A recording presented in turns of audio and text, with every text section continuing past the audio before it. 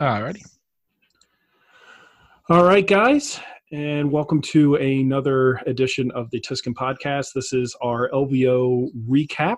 With me is Mike. Evening. And so, Mike, LVO has concluded. We're back. We've had a chance to kind of chill out and kind of recover a little bit. Looking at the aftermath here, it was quite an event, wasn't it? Yeah, definitely something. One of the things that I guess I didn't take into account, I guess, was the scale of the event. Because let me tell you, the convention hall was a little overwhelming at first. Yeah, you walked in. If you weren't there, you walked in, and it was this giant convention hall. And you kind of step in, and it looks like the size of like a banquet hall at a hotel. So it's big, but it's not like, hey, world championship big. Until you realize that you step into the back, and it's like the size of an aircraft hangar. That is just kind of completely open, and there's it's like 300 tables in there. It is massive, as far as the eye can see. It's just man, ridiculous. it's pretty impressive the amount of work that would have gone into getting all the terrain ready, and even just the organization of the event. I know that the start of it, they had some hiccups with the BCP app, but after that, everything was rolling pretty smooth. So. Yeah, and I will say the tables were pretty impressive, all things considered. I mean, there were 8 pieces of decent-sized terrain on every board. Even though there were some tables that were not all tables were equal. Yeah, not all matches you drew were equal either, right? So you know, just the luck of what table you end up on kind of had a little bit to do with what terrain you got and everything. So it was totally in the realm of possibilities that you played 4 or 5 games on very similar terrain, which I know I did. So. I would say I might have looked a little better there. All 3 of my tables, the 4 tables I would have played on, because I didn't play that 4th game, had different terrain at least. Though the 3rd one at least was definitely not a very well balanced table because of the way that the big L-shaped ruin winds up. It's very difficult to place that in a equitable way. Just kind of hog the middle of the table, if I remember right. Yep. Well, with the event closing, that brings us to the close of the 2018 ITC season. And your Thousand Suns champion this year was Justin Curtis. And he was running quite the list, actually. It's interesting. I know there's been a few questions brought up around, well, how did it classify as Thousand Suns? Well, first of all, if you haven't had time, hit up the Thousand Suns subreddit, because he was gracious enough to jump on there, I think late last night, and started doing a Q&A, just a very impromptu Q&A with all of the members in there. So if you want some really good insight into how one of these lists get put together at a competitive level and some of the things that go into it, he does a really good job of breaking that down and kind of the considerations he made, and the thought process that goes into the list. So it's a really good thing to check out. Yeah, it also provides a fairly good, insight into how ITC sort of classifies these lists. Because the reason for the list being classified as Thousand Suns is actually explained there, because I guess he went to the TOs before the thing began to sort of get some clarification there. Right. So so the Nurgle, he has a Nurgle detachment, and unfortunately the way it worked was they did not have, and I think you ran into this at some point during the year, where they didn't have the faction listed in there. Yeah, because it's a greater, it's an alliance faction that isn't one of the big 4. And what it also sounds like is ITC doesn't, even if there is a, quote unquote faction that you could technically build an army for, there still needs to be a number of people playing that for them to make it like a classified class, I guess, or an official class that or faction that you can choose. And it sounds like with like the base factions, probably following the FAQs where you had to bring the you couldn't have everything in your detachment be chaos or Imperium, etc. Hmm. After that, it makes sense because we've probably seen a drastic reduction in the number of soup armies that you know don't bring those items anymore or bring those mixed detachments anymore. So it's kind of like a him kind of mixing it up a little bit, but he was Yeah. ultimately kind of driven into this Thousand Sons faction because it was the only one that he had that was that actually was classified. So hopefully ITC can kind of figure out how to do that a little bit better here next year, because I know he wasn't the only one that had to deal with that kind of stuff, and other folks kind of trying to engineer their armies to fall into certain categories. Yeah, though, based off of what he was saying, I don't think he did it on purpose in this Oh case. no, no, not at all. But I can definitely see how it could be tempting to try something like that. Oh yeah, yep, for sure. So if you're wondering what his list was, he had a Thousand Sons battalion with Aramon and a sorcerer in it. He had a couple Zangor squads that were around 20 man, and then one that was about a 10-man Zangor squad. And then he had a battalion of demons with a Bloodthirster of incessant rage and a Demon Prince of Chaos with the axe and wings. Then he had a three 10-man horror units. And then to round it out, he had a Supreme Command. This is that Nurgle detachment we were talking about that had Mortarion, two Poxbringers, a Warpsmith, and a squad of Death Shroud Terminators. So the interesting thing is, when you and I actually had a conversation about this the other night, and we sat here and looked at this list, and it took us a little bit to kind of try and pick this apart. Like, what is he doing with this list? Yeah. But his Q&A really revealed some stuff that he was doing that was really insightful here. So when you really break it down, the two big bad guys in this list are the Bloodthirster and Mortarion. Yeah. Traditionally, the issue has been you bring Mortarion or Magnus, and they're going at the competitive level. There's enough enough of these lists are optimized that they can deal with Mortarion or Magnus very fast, like turn one fast. And they're going to be gone off the table. And I learned this last year when I was running them in my list that, I basically could not win overall because I was going to get to that upper echelon of the tournament, and I would eventually run into a list that could deal with him very quickly and efficiently, and I couldn't rely on going first as my strategy. So yeah, one of the things that he did last year was he was running Magnus and Mortarion, and with the two of them, you pretty much have to pick when you're the enemy, which one are you going to go with, and which one are you going to try and take out first? Because to kill both that would be a tall order. I don't think, barring some very excellent luck. Yeah, it's probably not going to happen. So what he does in this list is he runs Mortarion up, and he runs the Bloodthirster as kind of like this distraction Carnifex. And he even, was saying that he kind of was trying to put it out there like, hey, guys, you need to shoot this thing. This is the thing to shoot right here. Mm-hmm. And what he did was he would bring the Death Shroud Terminators up. Now, typically you wouldn't have the Terminators there because Mortarion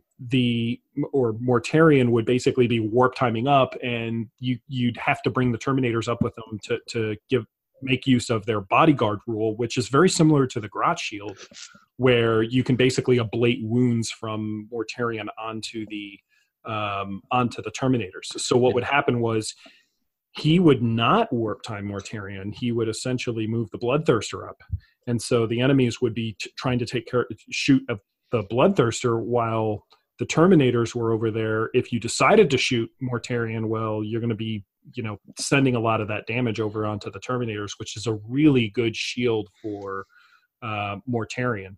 Especially if you get something like a Castellan shooting them. Yeah, which the Terminator is actually a good target for warp time there because it allows them to keep up with Mortarion as he moves across the table. And the other important distinction there between them and like Grot Shields and most other bodyguard units is they actually have a baked-in feel no pain plus multiple wounds. So they can actually survive doing their job, which is something that most other bodyguards can't do. At Right, and least you not really, for if you're thinking free. about it, you really only need him for about one turn of shooting, right? Because after that, Mortarian's Yeah. going to be in and doing his thing. And So then in turn after that, it's gravy. the other thing that was really interesting, so why he brought Mortarion into the list rather than Magnus was a very good point that he made in the fact that Mortarion has a sweeping attack, very much like how Knights have a sweeping attack, and the Bloodthirster also has a sweeping attack, where Magnus doesn't. And Yeah. it definitely does shine a light on kind of one of the big negatives with Magnus is that he can do very high focus damage to one thing, but when it comes to like a horde of orcs or gene stealers or what have you, he's not going to be the best thing to have in there working on that stuff. So Yeah, he'll spend more time trying to either run away or just punching cheap stuff than he will actually clearing the tar pit. And so yeah, it has some problems there. so it's interesting, his list. He placed, if I remember right, he placed about top 20. He was up there. He did very well at LVO. I mean, any top, hell, if you were to say top 50, that's a hell of a good showing at LVO, because you have to be Definitely. you have to be at least 5-1, and you have to have won, quite a bit, because there's a good mashup of people that are 5-1 that are up there, and then you're vying within that group of them. So, so LVO being over, this is kind of our last little recap of the event, just to kind of close out. If you missed it, I did a post or a podcast, solo podcast, the night after day 2 of the tournament, while I was completely shredded from it. It was extremely dry there, and the schedule was absolutely, bonkers. How fast the day would fly by, and you're basically down there at 8:00 in the morning. Breakfast is real quick. You're in there, you're playing, and the games just go click, click, click, click, click, and before you know it's 8:00 at night. And yeah, the breaks I think were a little too short there, because I remember the first day of the tournament, I literally almost inhaled my lunch, as you recall, just not trying to make it in time.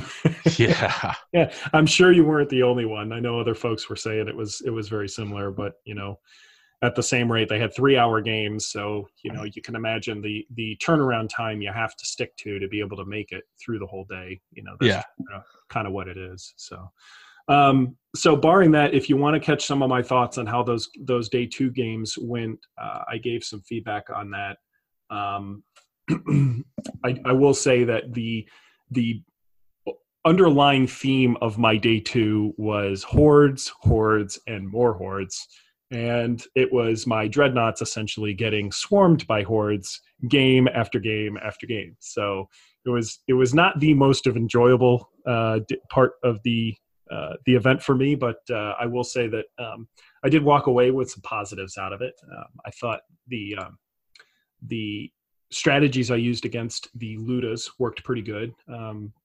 Both of the orcs that I matched up with had similar lists, but just slight different flavors to what they brought instead.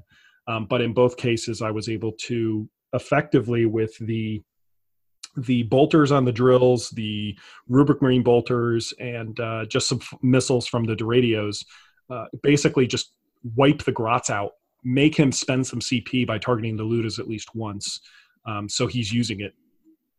And then, turn 2, I'm able to bring the obliterators down and wipe them out. So, so overall it was, there were things I walked away with. I will not be taking that list on through 2019. So, if you caught one of my blog posts about the lists and the thought process I had going into LVO, it was very much, I'm going to take something that I think would be fun, trying to test out some stuff at the same time, try some units that I think I might use this next year, and then kind of take that as a learning experience. Plus, it was my first LVO, and I had no idea what to expect. So it was really just, let me take something I think will be fun. I don't have to play a horde army like 90 plague bearers on the map. So just kind of the best thing to just kind of roll in there with. So I will say, the biggest takeaway for me from the whole thing, Mike, those drills.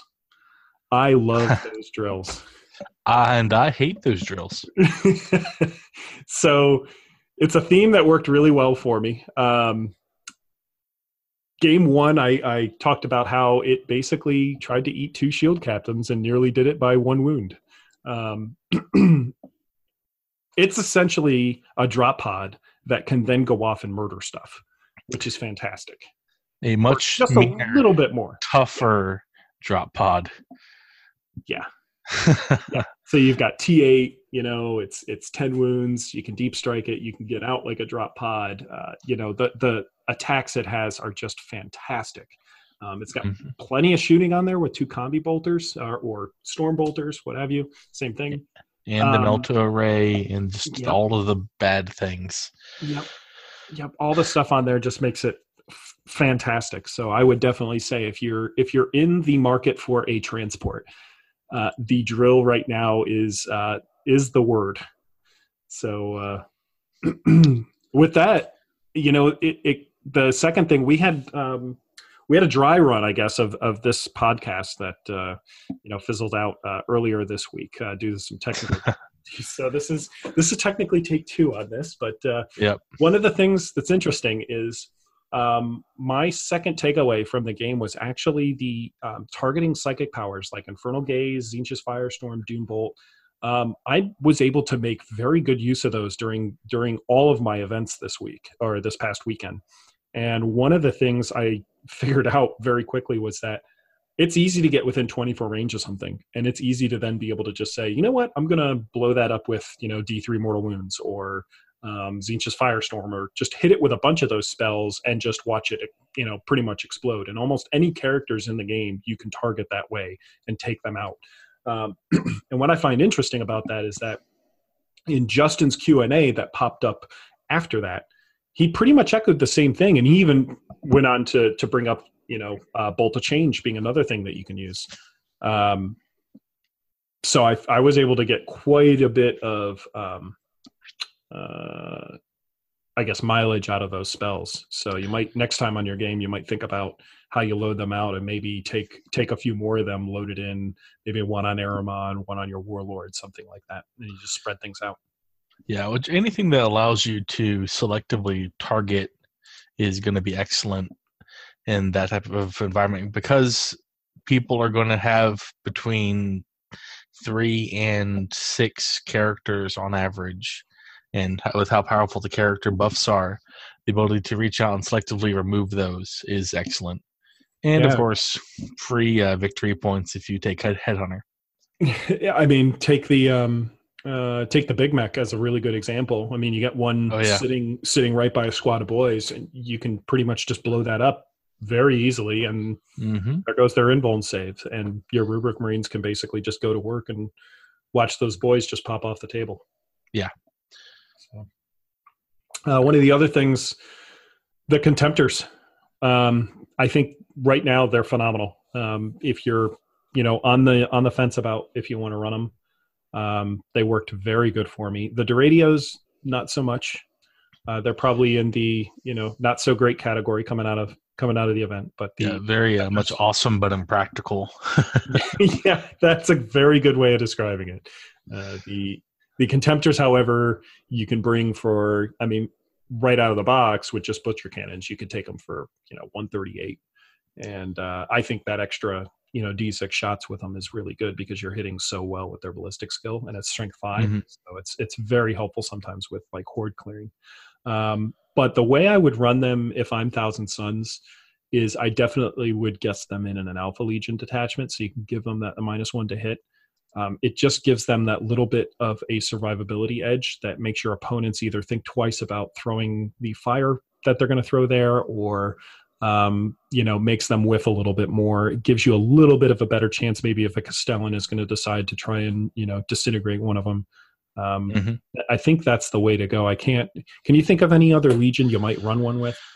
So for a shooting Dreadnought or Contemptor in particular, not particularly. The only other one that comes to mind, I guess, would be Iron Warriors if you're trying to ignore cover. But with the way ITC tables tend to be set up, that's not usually a huge concern for the things you'll actually shoot at with the Contemptor. Right. At least the butcher cannons. Now for a close combat Dreadnought, obviously there are options. Renegade and comes to mind. So does World Eaters. But I think if the Butcher Cannons is the way to go, and the extra bit of -1 to hit is just the best in that spot. So if you go back to a point you made just a moment ago about the Iron Warriors and their ignore cover, so they introduced the prepared position stratagem, which for the games I didn't use too much this week just because of the matchups and how they worked. Yeah, but I think one of the things that's kind of interesting is that with Iron Warriors, people pretty much just don't. I mean, they won't take it, right? Like, if you ignore cover, there's no reason for someone to take that strat. Mm-hmm. The interesting thing, though, is that if you look at the general direction of the meta at the moment, there was this big, incoming wave of horde armies at LVO, and definitely from a percentage standpoint, when I look at what we saw at Houston and Austin last year, and what we saw at LVO, I don't think it was just the local meta here. I think it was definitely a much bigger uptick in the number of horde armies. We saw orcs, we saw gene stealers, tyranids. I mean, all of them were in just very good, strong showings there. And even the top lists had a much bigger board presence to them than what we saw probably last year, for that matter.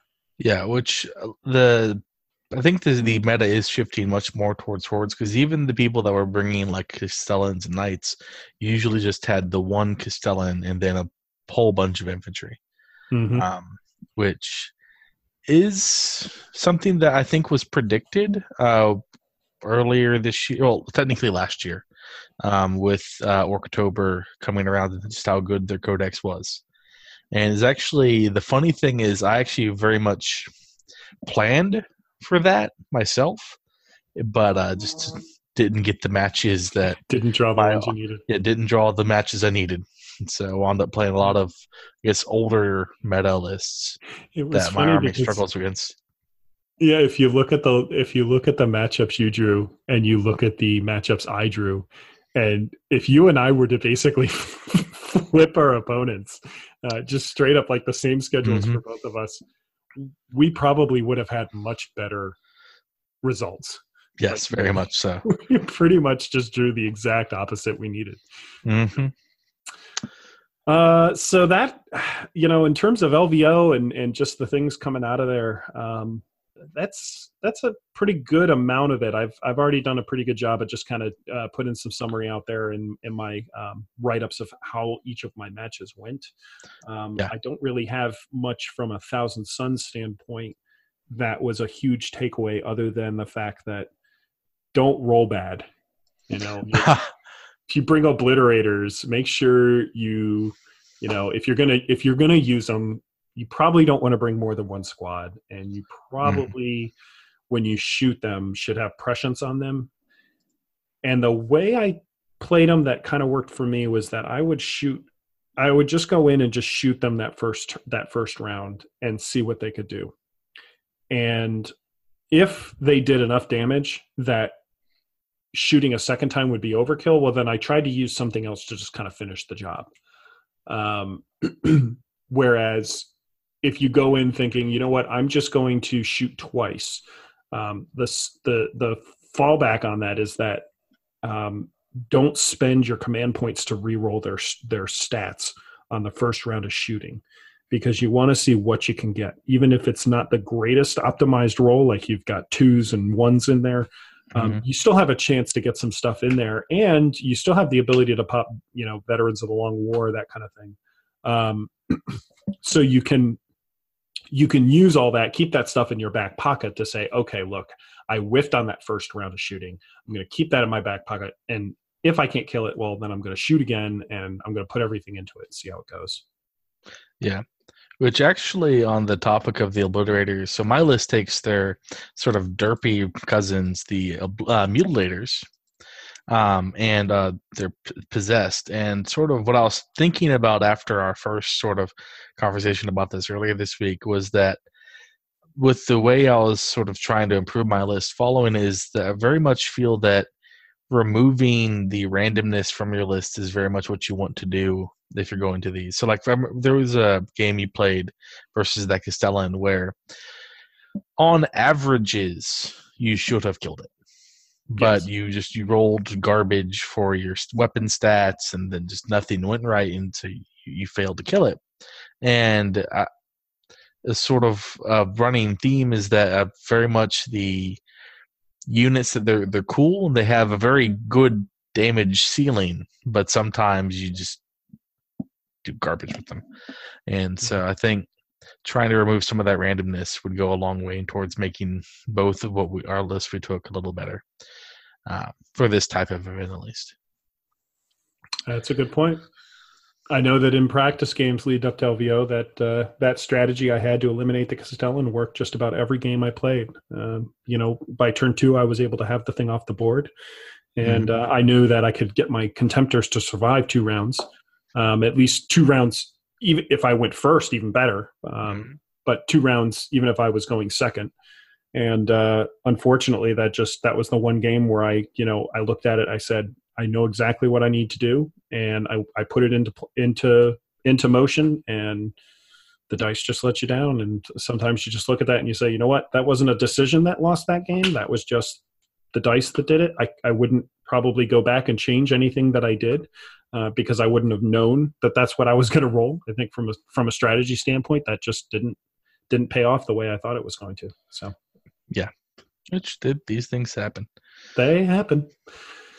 So wrapping up our thoughts on LVO here, if you're Mike, based on your experience, this was your first one, this was my first one. If you're somebody who hasn't gone to one of these events, what kind of advice do you have to them if they're thinking, you know what, maybe next year I'll go to LVO? So a couple things go into LVO. One, stay hydrated. Which I think you mentioned how dry it was earlier. I cannot sort of state enough that my first night there, sort of at pre-registration for the first day, I was standing in line and I got lightheaded. It's like, why do I feel so bad? And I realized I hadn't drank anything all day because, here in Texas, as much as it gets hot, it's humid all the time. Yeah. And so I on the way back to my hotel room afterwards, I drank 2 bottles of water, and pretty much the entire time we were at the tournament that next day, just constantly drinking water to try to stave off dehydration. I think you were next to one of the water bottles and noticed an interesting phenomena. Yeah, I was on that topic. My first game of the second day, I was literally next to one of the canteens or the water fountains that they had there, and the jug, the big 5-gallon jug that's up on top of it, was full when our game started. And I know this because I walked over and got a glass of water for both of us. He played his turn. We got done with that. It got to my turn. And I was about ready. I went through everything, finished my movement and everything, and I felt myself dry. So I went to get another glass of water real quick. That thing was empty. Mm-hmm. It was empty after one turn of just movement and just shooting. I couldn't believe that it was completely empty at that point. And that I kept an eye on it afterwards, and I saw it was literally a stream of people every 5 seconds going over there and emptying a glass of water out of the thing. So that advice is spot on. Yeah. The other thing to keep in mind is, one, this is a long tournament. I've been to plenty of GTs, and those let's worry about. This is on a whole different level. David, you were pretty much dead on your feet by the time we got to at the end of day 1, and then by day 2, you were just sort of in zombie mode, shuffling through your games. Yeah, my third game, I decided that I would merge the movement and psychic phase together and just alternate between the two. And luckily, Bradley was such a good sport. He knew he had the game in hand, so he was just getting a laugh out of it. But that's just kind of that's how much it can take out of you. Mm-hmm. So got to pace yourself. There are chairs there. Take advantage of them. And sort of, I guess, get plenty of sleep because we're 2 hours different from Las Vegas, and the jet lag was, even for us, was pretty real. I knew there were guys coming out of like Australia and like Europe that I don't even know how bad it was for them because they literally flew in, were completely flip flopped on their sleep schedules, and had to play minimum 6 rounds. And if you went on to the final round, another 2-3 games. Yeah, another 3 games the next day. Yeah, it's just crazy. Yeah. Well, I could probably build on that by just saying that, you talked about this tournament compared to your regional GTs, and the size of your regional GTs tend to have about anywhere between at least about like 58, I think, is the limit you have to make a GT. Yeah. Up to about, I've seen some at about 100. I think some of the Texas events were about that big. Yeah, most of the ones here in Houston are around 80 most times. Yeah. So that sampling, you now scale that up 6 or 7 times in terms of the number of people that are there, based on the size of LVO this year. The thing that I found really interesting in the quality of your opponents at these events is that in a GT, a lot of times you have guys that go to these things that, they're there to win best painted, or they're there to win, they're there just to basically have a good time. It's a tournament. So I've seen a lot of folks that they bring their kids, and it's like a father-son kind of thing. So you've got your crop of casual folks. There's no crop of casual folks at LVO. It is seriously it is 100% competitive. And what happens with that is that even in the lower sections of the herd, so losing a game early on or losing 2 games early on, one of my teammates and I were talking about how you almost end up in a completely different meta, in that if you look at the crop of folks that were up at the very top, it's a very different crop of armies that are up there, and your chances are you're going to face a certain style of force, versus the middle to the bottom, you're going to get a completely different army that's there. And if you were gearing yourself towards being able to play those top style armies, you can find yourself in a real bad spot. And I think that's actually what happened to him. I don't have any excuses for me. I just stunk it up. But for him, I think he was geared very much for that. I'm designing, expecting that, I can use my own skill to get me through a couple early games. And then I'm going to be designed to really go toe to toe with some of these really top players, these top lists. And, when he dropped a game, I think he dropped his game 2 and game 3, just like I did. And, it was just this, you looked at the opponents all around you, and it was just kind of this sense of, man, I'm playing a way different event at this point. And, on top of all that, there's no drop off, I think, in the talent at all. When you go from, top 100 to then you get down into the top, go all the way down to the end of the list. I think you had people that could beat you at just about every level that's in there. So you pretty much, if you lost early, you were fighting for, every little point that you could get after that. So, which definitely for me was very much a bit of an eye opener, I guess, because my first game and my third game were just as hard fought. And I guess I sort of expected after I lost the first game that, so the rest of my games would be much sort of easier.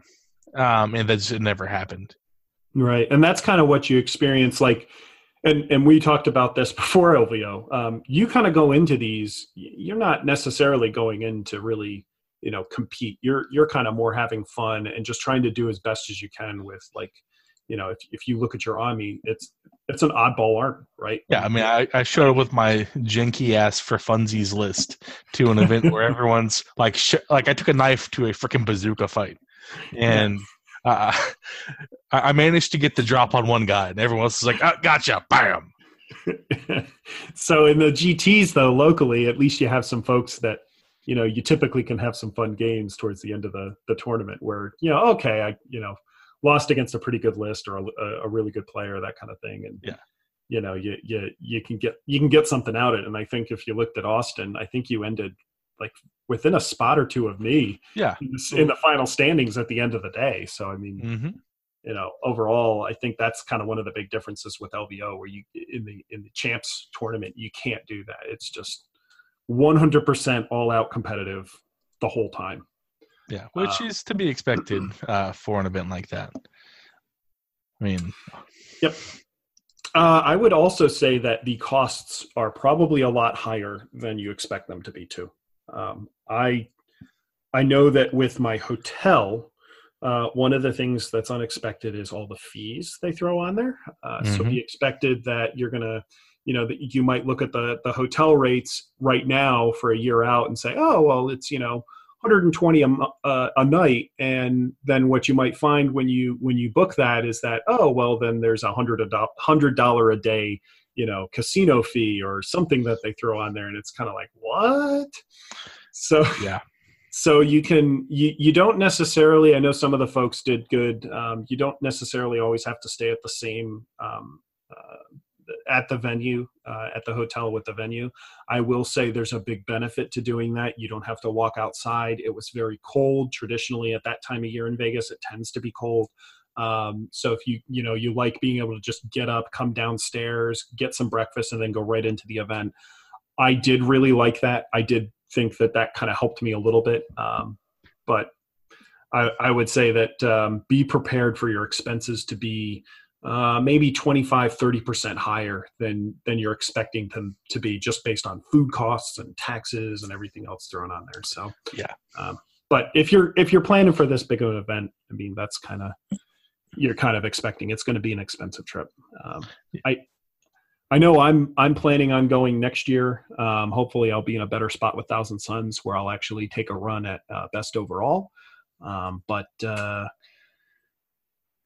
Yeah, I think that you have anything else to add about LVO? I don't know. So I will say that even if you're not necessarily going for the GT, LVO is a massive event. And so the narrative actually looked like a ton of fun. And if it weren't for the whole cost thing, I'd actually consider going again next year just for that. And of course, remember, Magnus did nothing wrong. All right, guys. Until next time.